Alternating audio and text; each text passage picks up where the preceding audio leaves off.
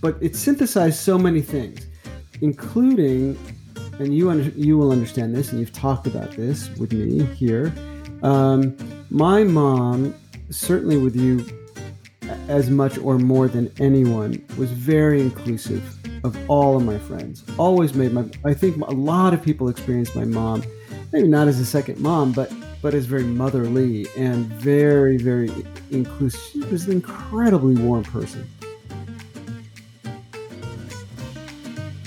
In the first segment of this episode, part 2 of Losing Your Parents, Joshua and I talk about the memories that loss brings up and how those memories stay with you.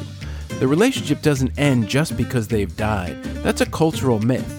It continues and changes, and the focus becomes how you hold those memories and how they affect you going forward. And in the second half of this episode, Joshua shares the thinking behind his desire to build his mother's coffin, and we talk about our shared experience of that night, why it matters, and what it meant. This is Lox and the Bagel with co-hosts Kenny Benjamin and Joshua Beckett. But I can, if I think about it outside of myself, I can imagine from the pain she grew up with and from the way she holds things and sees them, I can imagine that choice. But on a kind of cultural level, right, as a parent, on a personal level, it's hard to imagine. Like, I don't think I could make that choice. Well, I couldn't make that choice, but I'm thoughtful about my own experiences of my mother, this thing that you're talking about. What practices were demonstrated to me that my mother loved me? I mean, my mother told me she loved me all the time. She told me she loved me all the time. She hugged and kissed me all the time. There was never, she literally said, I'd swim through blood for you. I mean, there's like nothing, And wait, she said she would swim through blood for you? Is that like a thing in your family, like a ritualistic? Yeah, they were big blood swimming. Yeah. But I'll give you, and I don't say this to make you feel bad, obviously, about your experience with your mother. Oh, please go ahead, say it to make me feel bad. No, I would never do that. My mother, I mean, until the day she died, but certainly until very late in her life. I don't know if you remember this. My mother and I experienced, when I was 9 years old, a very horrific event. We were held at gunpoint. We were bound, and my mother was raped, and I witnessed that. Right. Never talked about it. Mm-hmm. Never talked about it. When she was 88 years old, 87, 88, I said to her, we've never talked about that, and I really want you to come to therapy with me so we can talk about it. If you want to do that, then I'll do that. Of course I'll do that. Mm-hmm. Of course I'll talk about that. And, in therapy, we only went to one session, and that was really kind of all we needed. And that was helpful for you. Yes, and I hope it was helpful for her. But I sat and I shared, as you were talking about, I shared what my experience was, which is that, and I don't even think that my experience at the time, it was just sort of in reflecting on it later, but right, nobody ever checked on me after that event. Yeah. Forget the fact that what happened to my mom, which was right, awful, and the fact that I witnessed that. But right, like, just stop at, we were held at gunpoint and bound. I was 9. Yeah, I know. Nobody said to me after that, no adult in my life said, how are you doing? What's going on? Yeah. Are you okay? So I was sharing that with my mom, and, she just said, I'm so sorry. And I was, and here's something that was fascinating. She said to me, my marriage was falling apart, and I was more focused on that than I was what happened to me or what happened to us. Yeah, I mean, that again, everything exists in a context and a context of time as well. The point being, at 87 or 88 years old, my mother was still practicing those things that showed me that she cared and that she loved me. Right, she was willing to do that for you, even though she had never done it for herself. And she was willing to just listen. Yeah, that's amazing. That does make me feel horrible, but not in a bad way, because I loved your mother too. I mean, your mother was like a second mother to me. And by the way, that was a cause of problems with my own mother. Your mother caused a lot of problems for me with my mother because of the way I talked about your mother when we were kids. Mm-hmm. Because my mother couldn't. Our friend Julie's mother too, Suzanne, her and Gogi. Those two names brought up hives from my mother, because I would talk about those women and how supportive they were of me. And we're talking about when we were teenagers, and how much, I enjoyed talking to them. And my mother always took that as an attack. And by the way, I didn't use it then in that way as an attack. I was simply relating how lovely it was to have these other people in my life. I think you and I both have an addition idea of people than a subtraction idea, like meaning that the more people that love you in your life, the more people you can bring into your life that feel love and are able to make you feel good or safe or whatever you want to feel. That's a positive for my child. Like, I don't feel jealous of any relationship my daughter has with people that make her feel safe and loved and cared for. That doesn't take away from my relationship with her. That's different. My mother, again, for all the reasons of her own childhood and her own horrific experience, could never, and even into her 70s, and last time I talked to her, she couldn't get past that idea that other people mattered to me. She always took that meaning that if other people mattered to me, she didn't. That's the way she heard it. And I never said it that way. I never meant it that way. I never said it that way. But, my mother hated, God, this was the last story I'm going to tell about this is at my graduation from graduate school. And this is when I was 42. My graduation from graduate school, which was a huge thing for me. You remember, you remember that was a huge thing for me because I had never graduated from college. I didn't do undergraduate. I did it 10 different places. I remember you wrote to me and said, this is a huge thing for me and it would mean a lot to me. I'd like you to go. And then I didn't go. I don't remember that. And now I'm going to feel sad for that too. And I appreciate that. But again, this was sort of the time just before our rapprochement. Just before we said au courant, as you said last week. Just before some French phrase, some dude uses a French phrase and changes the whole dynamic of the podcast. But anyway, this was a huge deal for me. Not only was I getting my first degree, but I had experienced a program that was challenging to me in ways I'd never anticipated, that I never would have been able to finish when I was younger. I wrote a 125-page thesis that I never thought I could do. I did a lot of things. It shifted a lot for me in terms of my own sense of identity, graduate school, in my early 40s, by the way. And I was also planned the graduation party. I planned the whole graduation weekend for my graduating class. And on the Friday night before the ceremony, which was on Saturday or Sunday, we did this thing in front of this was in Pasadena at the school called Pacific Oaks, and they had this beautiful old Craftsman building. And we did this outdoor ceremony under this stunning tree. And we all invited 2 people to it. And I was the MC, and we set up this idea where we would talk about 2 people in each of our lives that helped us get to this point. I invited my parents who came, and I invited a very old friend, a friend of mine named Catherine, who I was business partners with at the time, and who was my closest friend at the time. We spent a lot of time together, and she was this kind of magical, mystical, ethereal woman who just was full of wisdom, way beyond her years, and just very supportive of me. We spent 3 years together during graduate school. While I was going to graduate school, we had this literacy business that we worked at every afternoon together. So we spent every day together basically for 3 years. Got very close and just a beautiful person. And then I also had my clinic supervisor, David Marston, who taught me about narrative therapy, especially this unique therapy that we do, you and I both practice. And so I wanted to highlight those 2 particular people in my life. And I thought that was beautiful. Like, I was very excited. So when I spoke about how much David had influenced this whole process I'd been through to become a therapist, and how amazing he was and how much I learned from him, and how Catherine was sort of the rock, the anchor of my support during this time. It was very specific to that time. And so, I did that speech. We did that. The whole thing went beautifully and everyone loved the event I put on. And it was, I was feeling just so full of joy and accomplishment in a way that I hadn't really felt before, specifically, especially in this area. And then the next day, the graduation happened.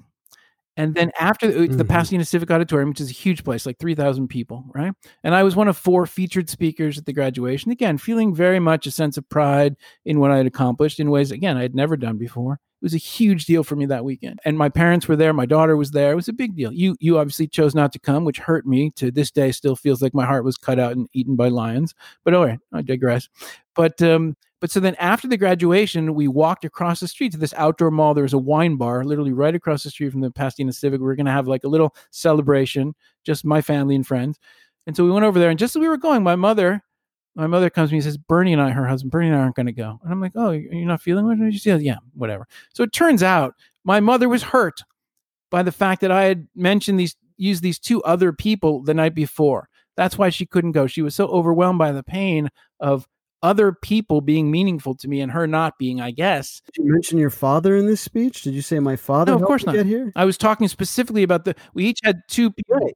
So how does she have somehow out of that she pulled? That's my mother. I mean, that was her, again, that was her experience. And again, if I was my mother's therapist, there's a clear line from my mother's childhood to these experiences. I can see them. It's painful and it's very sad. That's why I don't blame my mother. I just feel sad. That's just what it is. I feel sad for her because of her experience and the way she's been exposed to them. Well, I would also say this. It's not her fault. Yeah.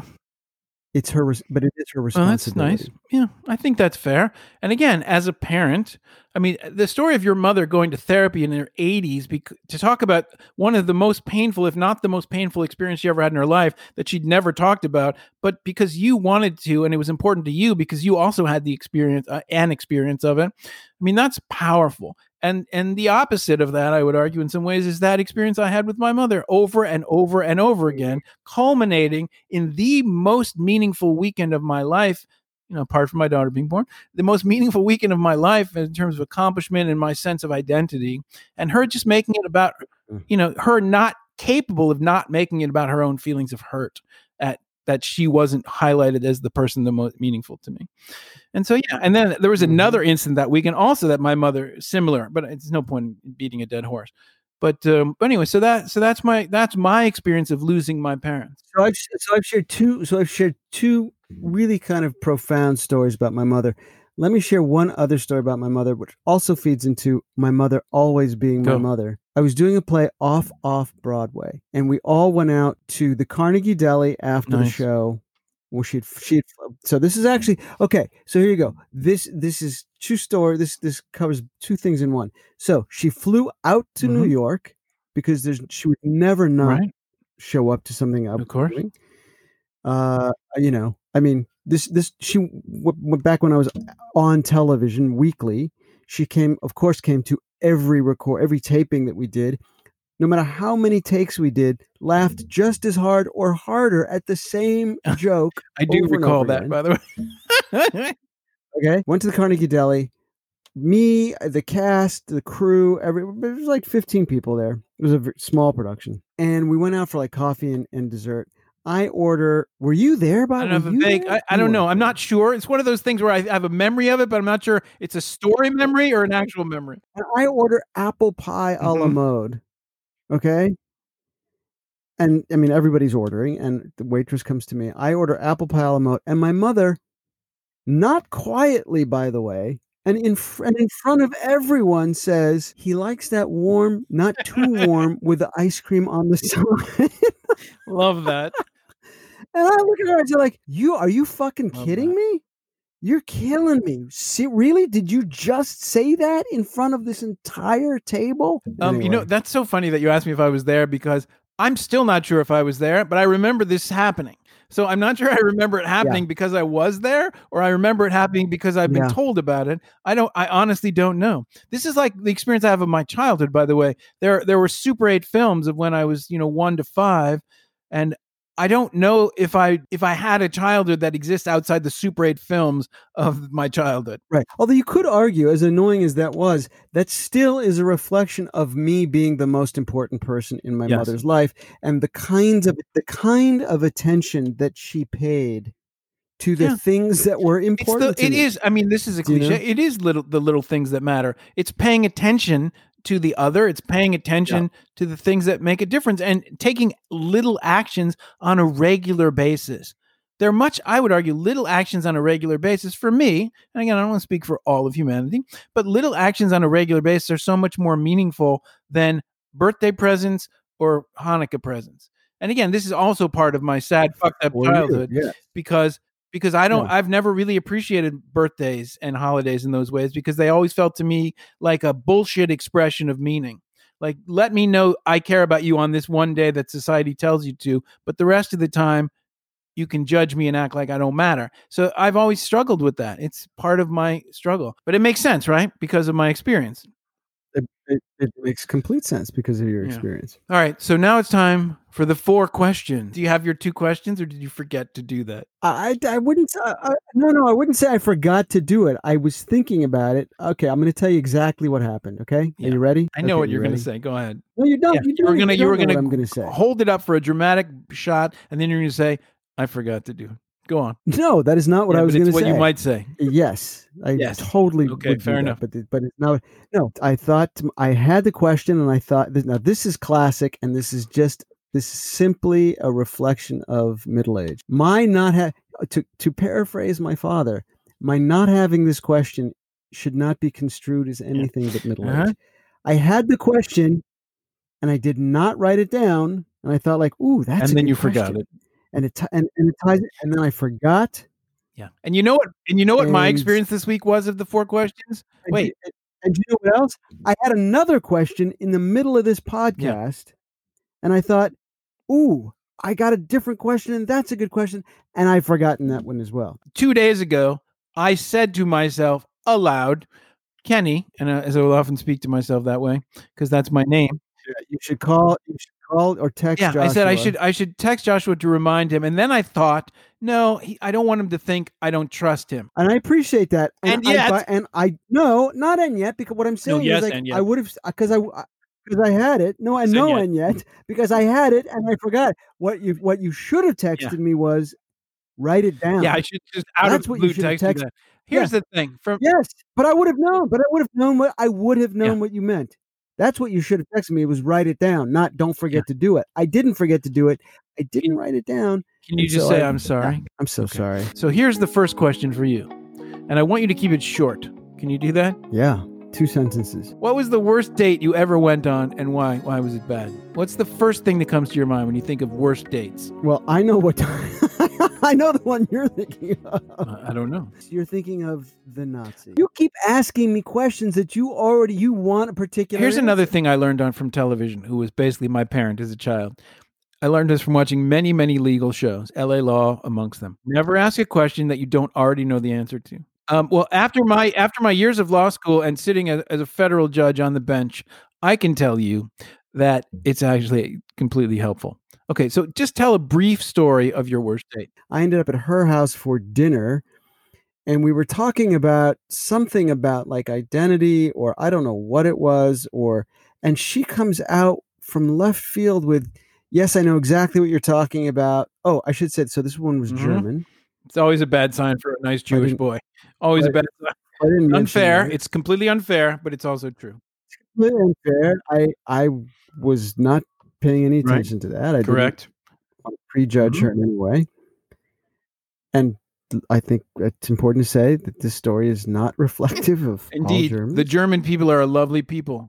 And Berlin apparently is one of the great cities of the world. Go on. So, yeah, I don't know. At some point she said, yes, I am so, she started to get very emotional. And she said, I'm so tired of being called a Nazi. And I'm working on a book with a friend that we're going to show that the Holocaust didn't happen. Every Jewish boy's dream of a date. Yeah, exactly. And I'm like, you're right. You people shouldn't be calling you a Nazi. Why would people think that? You a Nazi? Why would people think that? And this feels, by the way, let me interrupt you. This feels very analogous to being at the Charlottesville March. And at the moment everyone starts saying Jews will not replace us, your first thought is, maybe these aren't my people. Go on. These aren't my people. Well, yes, and yeah. Well, and I think I should say, I really do think that I don't think anybody should call anybody except Nazis Nazis. I really don't think that. I really, really don't think anybody. I'm guilty of doing that, and I agree with that. I think it minimizes who actual Nazis were and the memory of the people that they murdered. So in that moment, the dilemma what was the dilemma I faced? Or going or listening to this crap, leaving. Well, right. We all remember you in your 20s. Do the right thing and leave, or stay and have sex and have sex. You were really growing emotionally in those years. Well, wait, what did I do? It's your story. You tell the people. I'm not telling your story. I left. No, I know, you left. bastard. You did. Good for you. Mazel tov. A blessing on your head. The right thing. That was like one time. I could count on one maimed time. One maimed time. I could count on one maimed hand the number of times. Let me ask you the right important. Thing. Given that dilemma, one maimed hand. I did the. They study that at Harvard Law. That dilemma. That's called the Josh dilemma. They study that. Sex or Nazis? It's a very difficult choice for many people. And let me ask you the most important question though. When you got home, was there a party that thought, "Damn, I shouldn't have left"? Yes, I think there was. Joshua has just made an online donation to the Simon Wiesenthal Center as we were speaking. So don't be alarmed. Okay, let me ask you this question. Second question. If you could do anything else other than what you're doing now and something you've never done before, what would that thing be? What career would you like to have? I might be a furniture maker. I do love making furniture. Yeah, I might do that. Okay. Yeah, there was a time when I thought being a rabbi would be kind of fun. Yeah. But learning Hebrew we're going to is talk out of the about that question. in another podcast, because we're going to talk about Jewish. What does that mean? But anyway, that's a different podcast. But today I'm going to answer the two questions I gave you, since you failed in your responsibility as a co-host to come up with your own questions. What were the questions? What's the worst date you've ever had? That's a hard one for me. No, I don't have a date like that date that comes to mind. I think I'm going to give you a weird answer to this. It's a kind of a date, but when online dating was first starting in earnest, I wasn't part of it. But a couple years after that, I started to do the online dating thing. And here's the thing I learned about online dating in that era.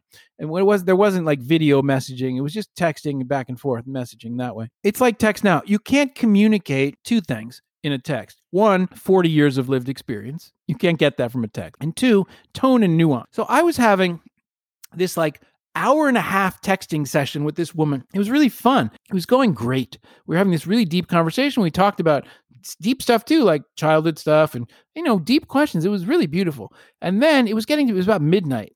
And I said, we had been online for about 2 hours at this point, having this really great conversation. And I said, God, I'm feeling a little loopy. I think I need to go to bed. Now, for me, the word loopy meant tired. The response I got when I was this again, the context of this was a woman I just met online. We had a 2-hour, really wonderful texting session that seemed we were really connecting. We really had a lot in common. We were really listening to each other. It was like beautiful. And the response I got from, wow, it's getting late, I'm getting a little loopy, was, I just remember this so vividly. She texted back, well, I guess you're not the person I thought you were. And she hung up, basically. What? Exactly. What? That's what my reaction was. What the fuck are you talking about? We just had this really deep, meaningful conversation. And I said, I'm feeling a little loopy. And she's like, you're not the person I thought you were. First of all, who the fuck says you're not the person I thought you were from a conversation in text? I mean, that's like, whatever. But then, okay, so then she just left. So then I went to... You're not the man I once exactly. I'm like, literally, it was like, what the fuck? So then I went to bed. I woke up the next morning. I couldn't get this out of my head. So I texted her back. I'm like, hey, I'm sorry. I don't understand that response. I thought we were having this great conversation, and you texted back. Did you misunderstand? And the thought I had in my head is maybe she had a different definition of the word loopy, because that's the only thing I said. So what she texted me back was, yeah, well, loopy to me means drunk, and my ex-husband was a drunk, and the minute you said you were a drunk, I was done. I was like, wow. And I wrote her back this sweet note, like, well, that's not what I meant. By the way, I'm not a big drinker. Loopy to me meant tired. I was tired, and I thought we could continue this conversation the next day. But like, it's so interesting, like how people have their own meaning they bring to something, and without communicating the difference in meaning, right, which is almost impossible in a text relationship, right? But that's what it was. It was so like jarring to me. So did she say? Did you guys work it out? Was there a resolution? No. Did she say, "Oh my God"? No, she did. She did say, I'm sorry. But at that point, like, I was like, okay, someone who reacts that quickly without asking me about that is not someone I want to date. So I just said, I appreciate that. And, let's go our separate ways. But because like, that's the kind of person that responds. And I get the response. It's a trigger for her based on her experience, but it's not someone I wanted to date. But yeah, that was just like, it was so jarring to me. Like, I didn't sleep that whole night. I was like, what the hell happened? So anywho, so that's the 4 questions. No, that was 3 questions. Oh, damn. What other career? Oh, the other career. Oh, this is easy for me. I'd be a painter. Like an artist. No, never a house painter. I have no interest in houses. I would be an artist. I would be a painter and a sculptor, and I would make like mixed media art. I like the whole idea about art. I love art. I love the idea of making art and creating art. I'm just... You can still do that. I don't have any natural skill at it, and I would have to go to school, which I couldn't do now. I can't afford school. But that's what I would do. I would become an artist because I love the the energy and the freedom and the aesthetic and just the whole sensibility about creating art that has impact, right? Art to me is very impactful politically. Like we were talking about last week, everything is political. Art to me can be a great form of expression, and it's so beautiful. Anyway, that's what I would do. I'd be an artist. I don't think I've ever told anybody that before. I'm not sure. I've never told you that before. I love that you would be an artist. Thank you for that. I appreciate you saying that. Yeah. So I was thinking about something the other day on a completely different topic, and I turned on the TV, and I realized I don't have regular TV, so I don't even know. You don't have regular TV either, do you? I do not.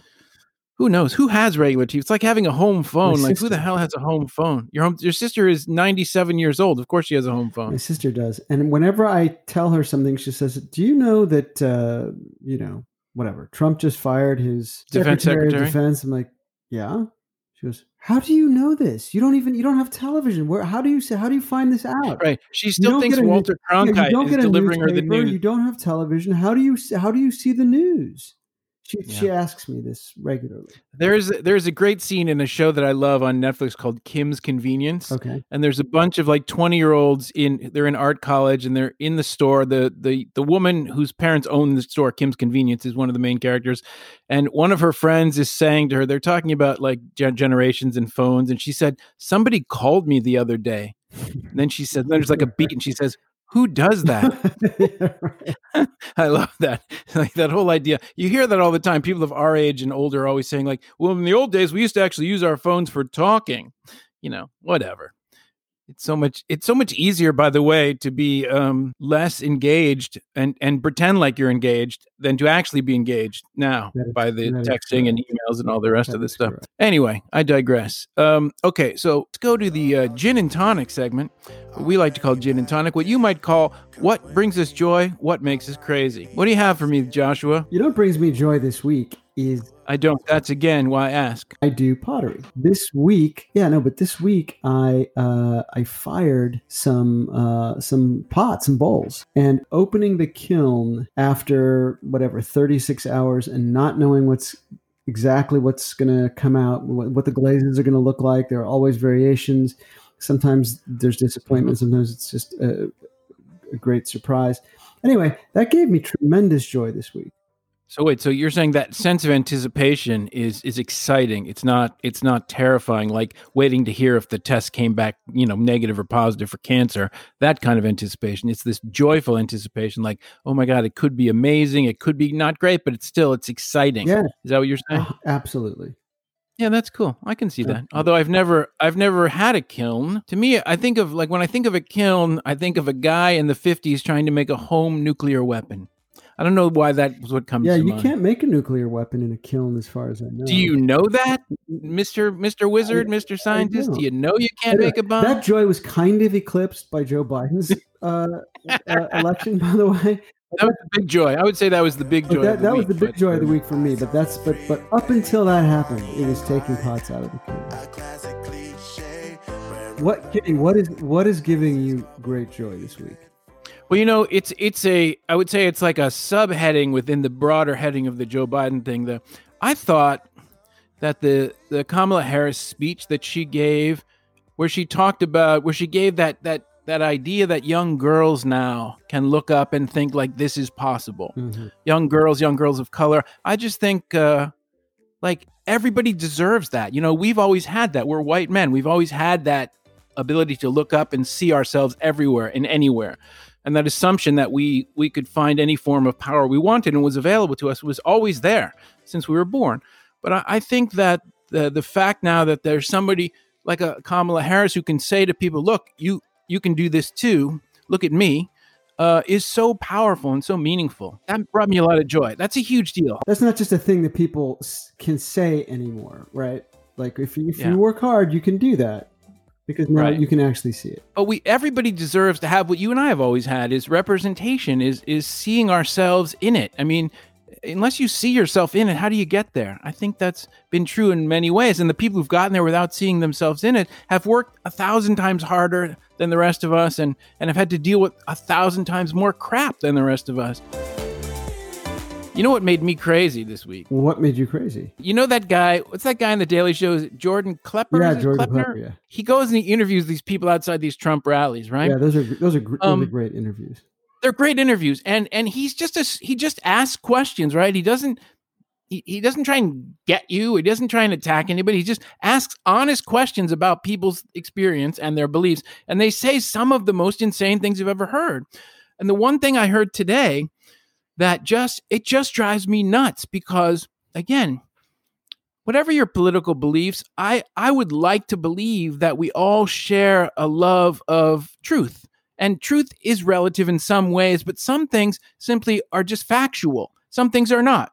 And then there's issues of truth around those things. But some things are just truthful, like China did not send millions of illegal ballots to change our election. There is not one shred iota of evidence to that. Not one actual court case, by the way, in court of all these cases they're bringing to court, has shown any evidence of such a thing. Not even a shred of it. But many people outside these rallies today, outside the election offices today, were saying how, one of the problems with this election is that all these the Chinese sent all these millions of ballots to cheat. Mm-hmm. It's like they just heard it on the internet somewhere. Somebody said it in some blog in some corner of the dark web. And then all of a sudden the video goes around and now literally millions of people believe the Chinese have sent illegal ballots, which, by the way, is almost impossible. And yet, forget the impossibility of it. There's just no evidence. No evidence. Listen, I ordered my wife a dress from China. It took literally. It took literally. How the hell are they going to get millions of ballots here and they can't get one weeks, dress? I'm not kidding. 16 weeks for that thing to There's show up. something wrong. By with the that. way, Supply chain terrible issue. dress. Why would you order your wife a dress from China, by the way? Because I didn't know it was coming from China. Do the research, man. I didn't know it was coming from China. I took a flyer and it was a bad idea. So I can tell you positively, there is no way they could coordinate millions of votes. They can't get one dress here. Yeah, I hear you. You cannot have a conversation with people who believe these things.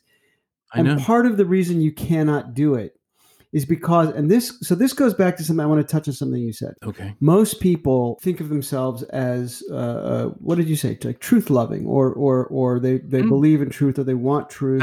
They value truth. I think most people also think of themselves as good people. Yes, okay? I would say that would definitely be true if you polled people. Most people would say they're good people. Yeah, most people. And they might say, yeah, most of the time I have my flaws, but most people, I think, right.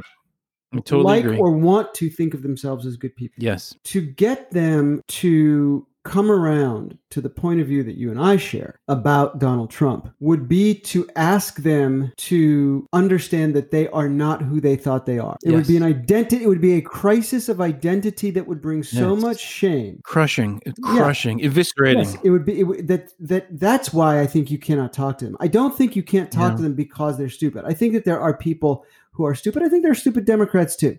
I think there are probably a lot more stupid Republicans, but I'm biased. But fair enough. But it's not because they're stupid. It's because it would create a crisis of identity that most people are just simply not willing to tolerate or to go through. Yeah, I think that's true. I think that's a good point. I wanted to talk about this really interesting experience that we shared, that you created for us to share it with some other friends as well. This idea, and I would like to know, first of all, the experience was that after Joshua's mother died, he then informed us all that, I can't remember if you informed us before she died or after, but at some point you informed us that you wanted to actually build your mother's coffin. Mm-hmm.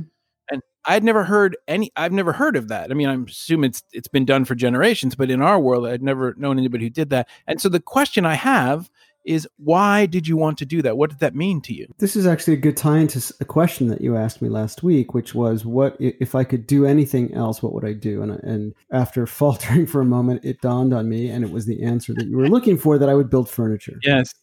Never ask the question if you don't know the answer. Go on. So, I love working with my hands. I love building things. I always have. I love working with wood. And I remember, it has to be now at least 20 years ago, I had this idea that it would be the last thing I could do to honor my mother, to do something that was deeply personal for her after her death, deeply personal for me, to me, for her, and something that would be enduring. I mean, obviously the wood literally won't be enduring, but you know what I mean? You're talking about the experience of doing it, and did you think about the sharing of it with your friends? Was that part of that at the time, or that came later? That actually came a little bit later. And I don't know when that came. But it synthesized so many things, including, and you will understand this, and you've talked about this with me here. My mom, certainly with you as much or more than anyone, was very inclusive of all of my friends. Always made I think a lot of people experience my mom, maybe not as a second mom, but as very motherly and very, very inclusive. She was an incredibly warm person. Always asked about my friends. My friends always asked about her. Even, people who didn't even know her that well were very sort of invested in how my mom's doing. I thought, as a testament to that inclusivity, and also as a grieving process, a storytelling and grieving process, I would invite my friends, my close friends, to join me building the casket, and we could stand around and tell stories about my mom and build this casket that would be her final resting place. I just thought it would be a deeply personal experience on many, many levels, which it was. Describe the experience for you afterwards. Like, what did it feel like? And when you think back on it, what memories come to mind? We should not have been drinking alcohol and working with power tools. Does that suggest that the measurements were off? No, you did that. No, but you want to know what's funny? So Andy, our friend Andy. Yeah, sure. He comes up to me. So after the interment, there's like a line of people who sort of come by the family and they greet and embrace or whatever, have a moment. And Andy comes up to me. He was there with us when we were building the casket. And Andy is another handy Jew, right? So I'm a very handy Jew. Handy Jew. There aren't very many of us. Andy is one of them. Andy is the guy who, I think he has a new PBS show called The Handy Jew. Well, he's the one who suggested to me that I should have my own show called If I Can Build It, So Can Jew, or so. God. Horrible. So, or possibly just the handy Jew. So anyway, he's the other handy Jew in my circle. Okay. I think there are only no. My mentor Larry is also a handy Jew, but he was not there building the considerably older, building different generation. Uh-huh. So anyway, he comes up to Larry is handy. He's very handy. Yeah. You know, it's funny. This is the best example of don't judge a book by its cover. I've met Larry a number of times, never through you. Before you knew Larry, I was affiliated with Larry in a therapeutic sense. I knew him through a group of other therapists, and I met him a few times. And if you would ask me, tell me to describe what do you get from that guy? Handy is not one of the things I would have said. It's one of the things it's one of the many things that we have in common, and that bonded us quite immediately. That's amusing. So Andy comes up to me after the interment and he goes, "I woke up this morning thinking we should have used the 4-inch screws." I love that. That's a classic. I can see that as someone within that vibe, that would be a classic reaction after the thought. That's very funny. So to answer your question, it touched all of the things that I was hoping it would touch. It made me feel close to the people that I cared about and feel safe around. It helped me feel safe. The alcohol and the power tools notwithstanding, it helped me feel. Pizza was good too. The pizza was good. But anyway, yeah. Go on. But not a safety concern. You could argue that dripping oil. If you drip the oil into the screw thingies, I don't know the proper terminology. I don't think I could argue that actually. Right. So again, I'm not an expert here. You just are a not layman. a handy Jew. I am not a handy Jew. You did a lot of watching and scrutinizing, though, I think, that night. I did. I think I was supportive. I remember putting my hands on a lot of men's shoulders and rubbing them. So you did saying you're doing great work. Yeah, I think you did a lot of leaning. I think I'm not. I did a lot of leaning, and looking. Looking. Viewing. I would say not just looking, but viewing. I think I did a lot of viewing, which suggests angles. We have a great photo. I wonder if you should put the photo of all of us up on wherever it is you put photos. That photo is going up on one of our trailer videos coming. Do you have that photo? So I do. I have multiples. Oh, I have okay. 3 different Oh, photos. okay, Yeah. great. Do you not have those handy? I'll send them I'm to you. sure I have. Anyway. Yeah, there's some great photos of us standing around. I wish there were more. I wish we had taken video of the whole thing in real time, and then we could have like sped it up, and it would have been a really interesting video. Nobody thought of that at the time. I think partly because of the alcohol, but Yeah. that would have been a nice thing. So one of the things it did memory. is it kept my mother's it kept my mother alive. It helped to help me begin to kind of begin the grieving process. It was a great beginning of the grieving process for me. You know what it brings up. What just made me think when you were saying that is, when my father died, just as an example, right? You feel like he's gone, and there's nothing to do. So what we do as Jews, I would say, I don't know if this is true in all traditions, but we sit around after a funeral. We didn't have a funeral for my dad. We just had a gathering because he didn't want that. So I just invited people over to the house, and we just sat around all day and told stories and ate food and did the things that we do to celebrate somebody's life. But there's no action. There's something about taking action. There's something active about moving your body in some ways, I think, somatically, that is helpful in that process of building the coffin, that is so unique. That, I mean, can't really say that about many things, but it was just unique. Yeah, that experience of the doing, right? Talk about 100%. But I think the point that you're making is terrific, because it is simultaneously an attention being paid to an activity. So I'm not simply paying attention to the grief itself, right? But I'm also, although the grief is woven into the activity in a unique way that feels healthy. Yes, yeah. Well, for me it did, but I'm also, but I would say I was paying attention less to the grief, and I was paying more attention to my mother's life, and not to the grief, and also to me it seems like to the care, like to the taking care of. There's a great taking care of piece in building her resting place. Yeah. That, again, most of us don't experience when we lose a parent. We don't have a sense of, the funeral in some ways is a taking care action, but this is so specific and so focused in a way that's just different than anything else, I think. I don't know. Does that make sense? Absolutely. And I think that's what I mean by it was the last and most loving gesture I could think of to make after she had died, because there was nothing I could do for her, but I did feel like, oh, look, there's still this thing I can do for her. Yeah. That's just an amazing thing. And I have to say, as someone who was there, again, that is a singular and solitary and unique memory, unlike any other experience I've ever had in my life. And for someone who I deeply cared about, and who really was, as we all know, was like my second mother during my adolescence. I mean, in some ways, sadly, she was like my first mother during my adolescence. And that sense of being taken care of, and even though it's 35 years ago or 40 years ago now, it's still with me. Yeah.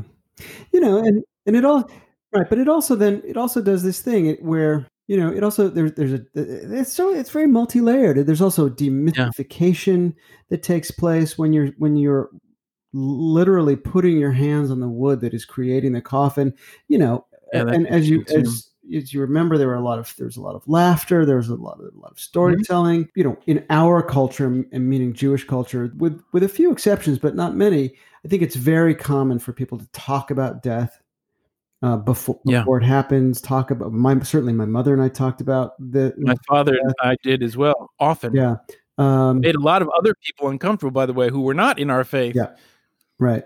Oh, just if I can just tell this interjected story just quickly. The hospice psychologist came to the house a couple of times, but her first visit, just like a month before my dad died, she came and she sat on the couch, and my father and I were sitting there, and she wanted to talk. And everybody has an agenda, right? In every aspect of life, for the most part, people have agendas. But this therapist comes with a certain agenda to talk about. She wants to talk about death and God and spirituality, and that's great. If you're not reading the room, that's great, right? My father just didn't believe in anything. He had no interest in that conversation. And so every time she started to engage in a lovely, loving, engaging way, he just shut her down, and she really didn't know what to do. She was just flummoxed, would be the word I would use. But because we had been talking about dying in a way that was very realistic, and a A lot of people are not coming. This is not a comfortable conversation in our culture. We don't, as a culture, generally talk about dying, in a realistic way, as if it's not like the most normal action of living, right? It's one of the things that happens to everybody: race, culture, ethnicity, finances. No matter who you are, this happens to you, and yet it's a taboo subject. I remember as a kid how uncomfortable it was that they didn't take us to funerals when we were kids at a certain age. Like, we were too young. Do you have that experience? I do not. I have the opposite experience. That's funny, because in my family, like, I remember my great uncle Al died, and like, no, you're too young to go to that funeral. I remember being told. What was your experience? They took you when you were a kid, little kid? Yeah, I went to so many funerals. I only missed one, and that was my mom's dad. And later on, my mom said she regretted not taking me. I guess that's unique to each family then. But I think that's more common, though. I think your experience is more common. Yeah. I have. Your family may have had some kind of weird death wish that we can't talk about. But I have met so many people who have maybe been to one or two funerals. Yeah. Before. Yeah. And because of that, right, we're so uncomfortable. It's so unknown and taboo and scary, because we all have nobody knows what death is like. And most of us thus are taught to fear it. And because we don't talk about it, we fear it more, right? Because it's not something we can joke about, we can be casual about, we can, because it's the natural, it happens to everybody. It's interesting. Yeah. Yeah. It was so great to have you and everyone else there that night. It was unforgettable. I think you're right. I mean, I don't think it's very common. I don't think that's common. I mean, not in the kind of world we live in. Perhaps in 19th century Russia, many Jews built their own coffin. Probably all of them. Probably many of them. Yeah. But again, I'm taking my cues from a film, A Fiddler on the Roof. So who knows what is real and what's not. Topol? Is Topol still alive? I think he's dead. Anyway. Topol? What can you do? Topol? I think he is alive. No. Topol? Yeah. No. I just want to say it one more time. No. There's no way he could be. He'd be like 140, wouldn't he? I don't know. He'd be like Michael Caine. I saw a really interesting, but I saw a pretty interesting documentary on Fiddler on the Roof. Michael Caine. No, on Fiddler on the Roof. On Fiddler on the Roof? Yeah. Uh-huh. And what were the highlights? Well, quickly? Just who they interviewed briefly, or maybe for a long time, and only pulled out of something small. But Paul Michael Glaser, who was in Fiddler on the Roof, the movie. That's right. And he said something really interesting. He said on Broadway, Zero Mostel brought a very Eastern European Tevye to the role, and when Topol did it, because he was Israeli, he brought a very Israeli Tevye to the role. And what was the difference? Well, because the Israeli Tevye was just a lot more sort of defiant and gutsy, and and the Eastern European Tevye, was a little more sort of shruggy, and that's a very difficult distinction, I would argue. Shruggy. I'm not sure how he parsed that out exactly. Shruggy. I wish I could remember Paul Michael Glaser's exact words, because I think he kind of nailed it. But I think I think his point was that that Zero Mostel was more like, why, and Topol was more why, was more of a wow. That's a huge difference. I feel that in my bones, that difference. Yeah. Shruggy. I'm going to write that down. I want to use that and have nobody understand what I mean. And if you really want to have no one understand what you mean, use the word codswallop. Yeah, that's good. Sort of au courant. I think codswallop is a word we should bring back. It feels like a word from Willy Wonka and the Chocolate Factory. Wasn't that the candy that he was supposed to steal? It does sound like that, doesn't it? A codswallop. Codswallop. Don't eat the codswallop, Charlie. Anyway, but I digress. So that's interesting, that whole Tevye thing. Such a, it's funny. There's kind of, Tevye's like a singular character in the history of Jewish boys' theater minds.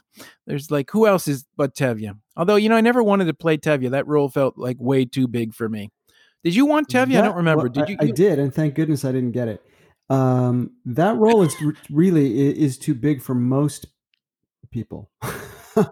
Adults, but especially for a 17-year-old. Absolutely, that's a challenging role for any 17-year-old. Absolutely too big. Or even funnier, Did you ever watch the Gilmore Girls? You probably didn't No, watch the I Gilmore did not. Girls. Gilmore Girls, there's a bit where two of the main characters are doing some like building sets for like a fifth grade production of Fiddler on the Roof. And they have to bring in this character named Kurt, who's like a 25-year-old man, to play Tevye with the 10-year-olds, because nobody can do Tevye when you're 10. Yeah. It's very funny. Like, that's a tough role. I have to say, props to the guy who did it in our high school production. Yeah, he was pretty good. I would. My memory is anyway that he was beyond pretty good. That there was nobody who could have done it the way he did it. I think he was quite remarkable for a kid who was 17. Right. I think that's true. There's a great story about him from a couple years later in your life that we won't tell now because it means nothing now, but it just makes me laugh every time I hear it. Great story. But you know what I'm talking about, right? Do. Yeah, that's a funny story. But anyway, all right, let's move on from that. So this is an interesting question I had about grief and about like carrying on memory, about memory and grief. So you have a 7-year-old now, right? Mm-hmm. Do you think about telling the story of your mother to your daughter as she ages so she knows about her? And if you do think about it as something you want to carry on, what do you want your daughter to know? And how is that meaningful? Or is that meaningful? Oh, well, sure. If I'm understanding your question, of course it's meaningful. You know, Lorraine Hedke talks about this idea of remembering, right? Sort of like remembering, making someone who has died a member of your family or member of the community again in a new way. Mm-hmm. But she talks about how, you know, the medical model in the West of, you know, and that there's some prescribed way of grieving, and it's just ridiculous. If you haven't grieved long enough, something's wrong. If you're still grieving after a certain point, something's wrong. There are certain ways to grieve. You know, the whole the stages of death, you know, which has become so codified in our society. Anger, depression, bargaining, denial, acceptance. It's that line from Bob Fosse's movie, All That Jazz, about the law firm. And anyway, it's a great line. Go on. So, you know, but she has this, and she did not, I don't think she coined the phrase, but she certainly talks a lot about it. She talks a lot about this idea of remembering someone. And I think that's what that would be with my daughter is remembering and continuing to make my mom a member of the family. Right. So that's kind of a legacy, that this is what runs through our family. This is what we have always valued. And I got it from my mother, and you now get it from me. But that is a through line, a continuity line of our family. Yeah, that's beautiful. I don't have that. I don't have any of that in any way in my family, sadly. But I love that idea. I want to be a part of a family that has that idea. How do you get into a family in your 50s that has that idea? Very challenging. I want to be adopted is basically what I'm saying. How do you get adopted as a 55-year-old? Do you remember though when my mom was dying and we were trying to explain it to Dahlia, and Dahlia was only 2, something like that.